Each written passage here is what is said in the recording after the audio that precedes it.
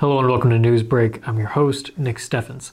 Getting into today's top stories, West Liberty Foods will close its Mount Pleasant meat processing and slicing facility in early May of next year, eliminating 350 jobs. The West Liberty-based company will move and consolidate operations from this location to other facilities in Iowa, Illinois, and Utah, the company said in a news release on Friday. The closure will occur in two phases, with the first on December 31st. Brian Melhus, general counsel for West Liberty Foods, told the Gazette 130 employees will be impacted in the first phase, with the remaining 220 employees impacted in the second phase. All operations will cease at the plant on May 7, 2023.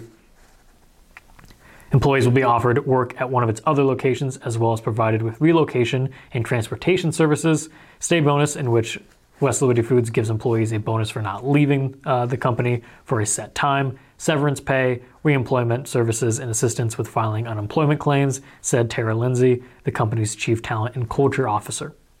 West Liberty Foods has also plants in Bolingbrook, Illinois, and Trenton, Utah, in addition to the West Liberty location. Melhus said the company doesn't expect the other locations to be impacted.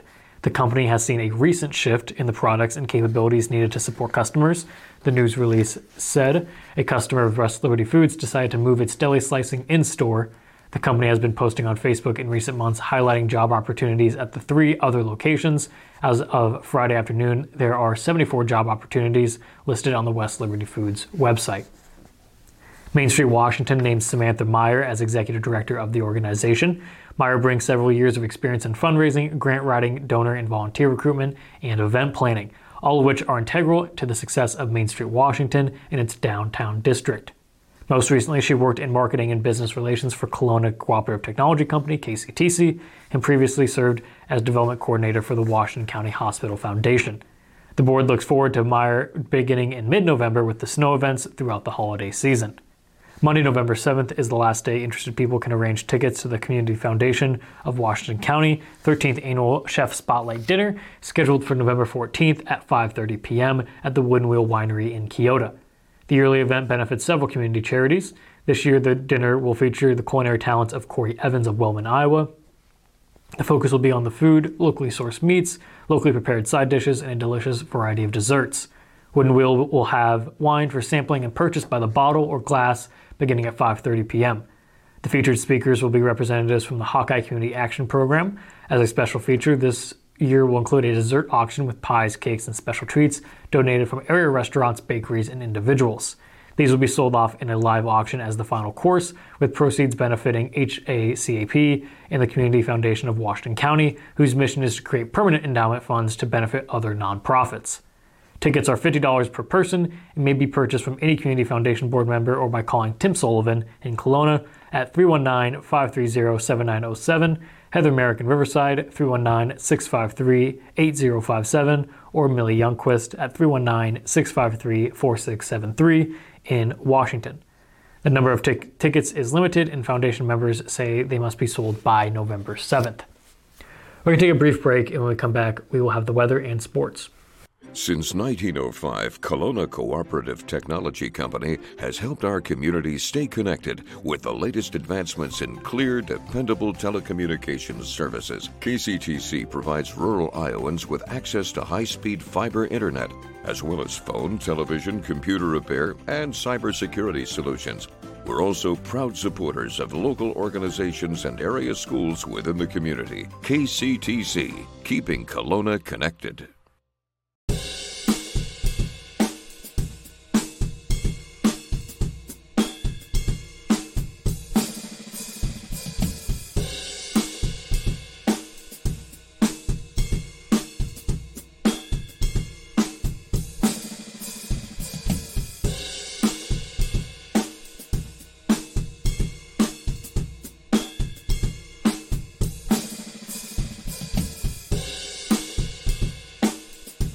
Federation Bank is a locally owned bank providing award-winning customer service. We believe that we are more than just a federation of banks, but a federation of communities, serving Brighton, Richland, Wellman, and Washington, Iowa. Federation Bank's highly skilled staff is here to make sure you are able to accomplish your personal and professional goals, whatever they may be. Federation Bank, your family bank.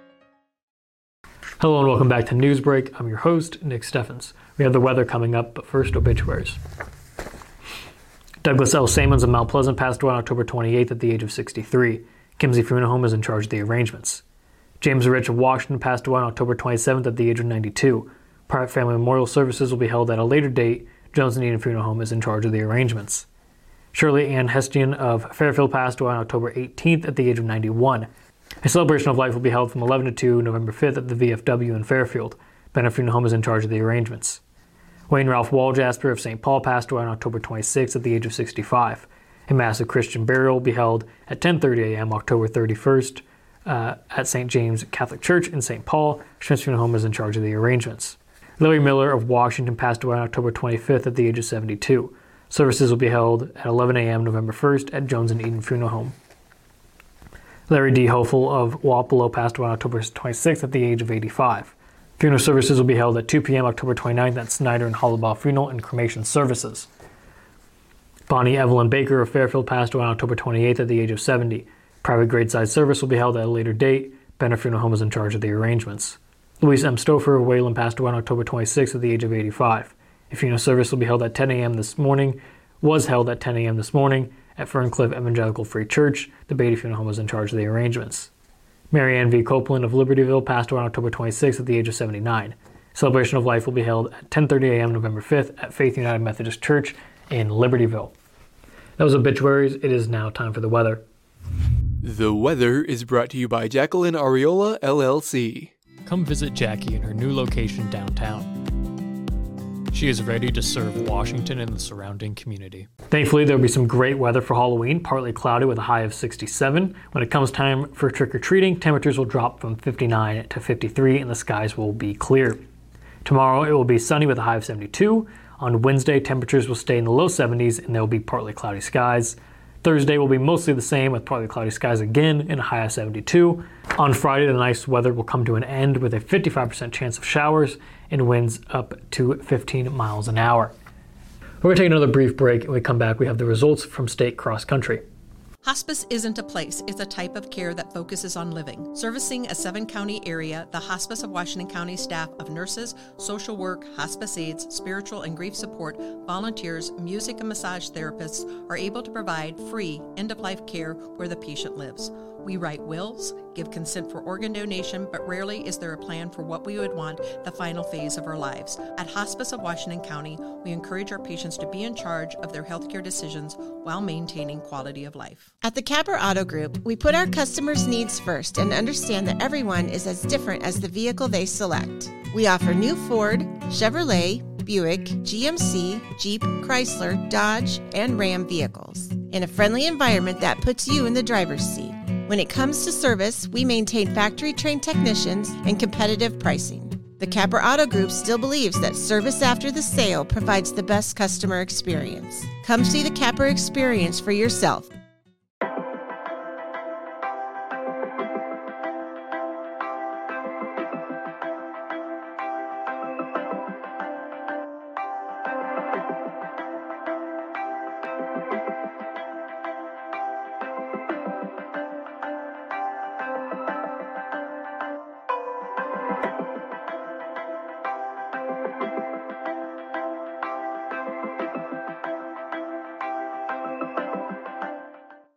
Welcome back to Newsbreak. I'm your host, Nick Steffens. It is now time for sports. And now, sports. Brought to you by Fairway.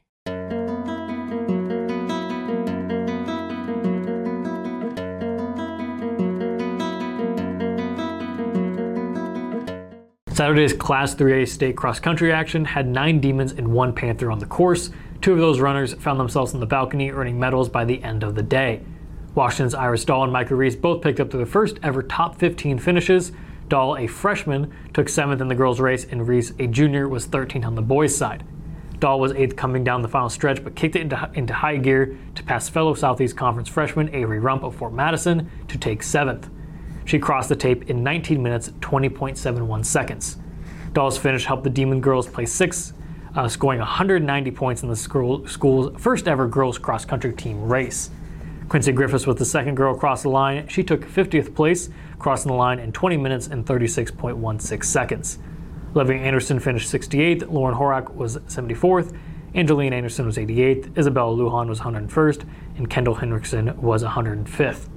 Rees says his goal was a top 15 finish, and he sure got it as the Washington junior dashed into the line in 16 minutes and 26.82 seconds, earning a placement in his second trip to the state meet. Rees says he remembers watching teammate Lance Sabaski, who made the top 10 last year, earn his medal on the clubhouse balcony, and on Saturday it was Rees's turn to stand with the best in the class. The next area runner to come across the boys' side was Mount Pleasant's Ben Carthy. Carthy finished just outside the top 60, getting 61st place in 17 minutes and 26.72 seconds. Washington's Taylor Alderton finished 85th in his first trip to state. Alderton crossed the line in 17 minutes and 45.15 seconds.